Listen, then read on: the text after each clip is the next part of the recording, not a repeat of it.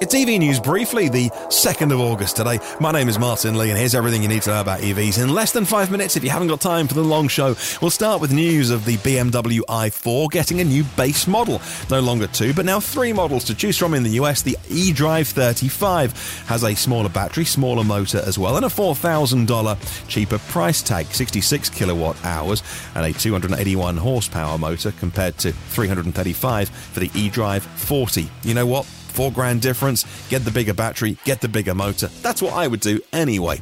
Electric cars sold in the UK have now passed 500,000, and that's 1.2% of all cars, the all 40 million cars on UK's roads. 1.2 is a small number, but it's increasing quickly as car makers bring cars to the UK to ensure that they don't get any CO2-related fines. Tesla has lost their European sales gold medal position to the Fiat 500e. But there is a reason. Giga Shanghai, the main export centre, was indeed closed for all those weeks because of COVID, and Giga Berlin hasn't opened at the pace that Tesla will have wanted. So when you look at the kind of drone videos, which I do occasionally, this isn't a Tesla podcast, and I'm not like a Tesla fanboy banging the drum, but I do watch those drone videos. There's a YouTuber called Wu Hua in China, latest video showing thousands of cars lining up at the Southport terminal in Shanghai ready for export. I have no doubt Tesla will be back on top with some big numbers coming out of Shanghai. The Royal Mail delivering electric letters, 3,000 electric vehicles across the UK,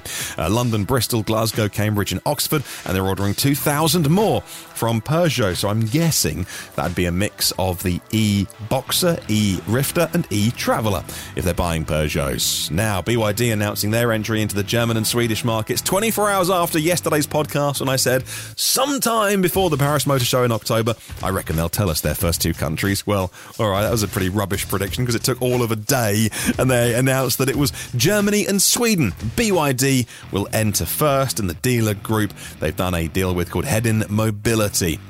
Sweden's EV share continues to march forward. It's now just over 50%, 50.1. Now, it's no Norway, but it's still more than half of all new cars sold with the plug socket on the side. And yes, like everywhere, the car market in Sweden in decline. But guess what? The EV market going through the roof. People want to buy EVs. If only more car makers had them to sell. Could have told you this years ago.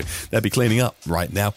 Biggest cars in Sweden is the Volkswagen ID4, followed by the MG ZS and the Kia EV6 in second and third.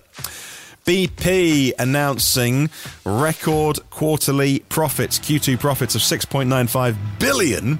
That's $8.5 billion equivalent, by the way, on the quarter.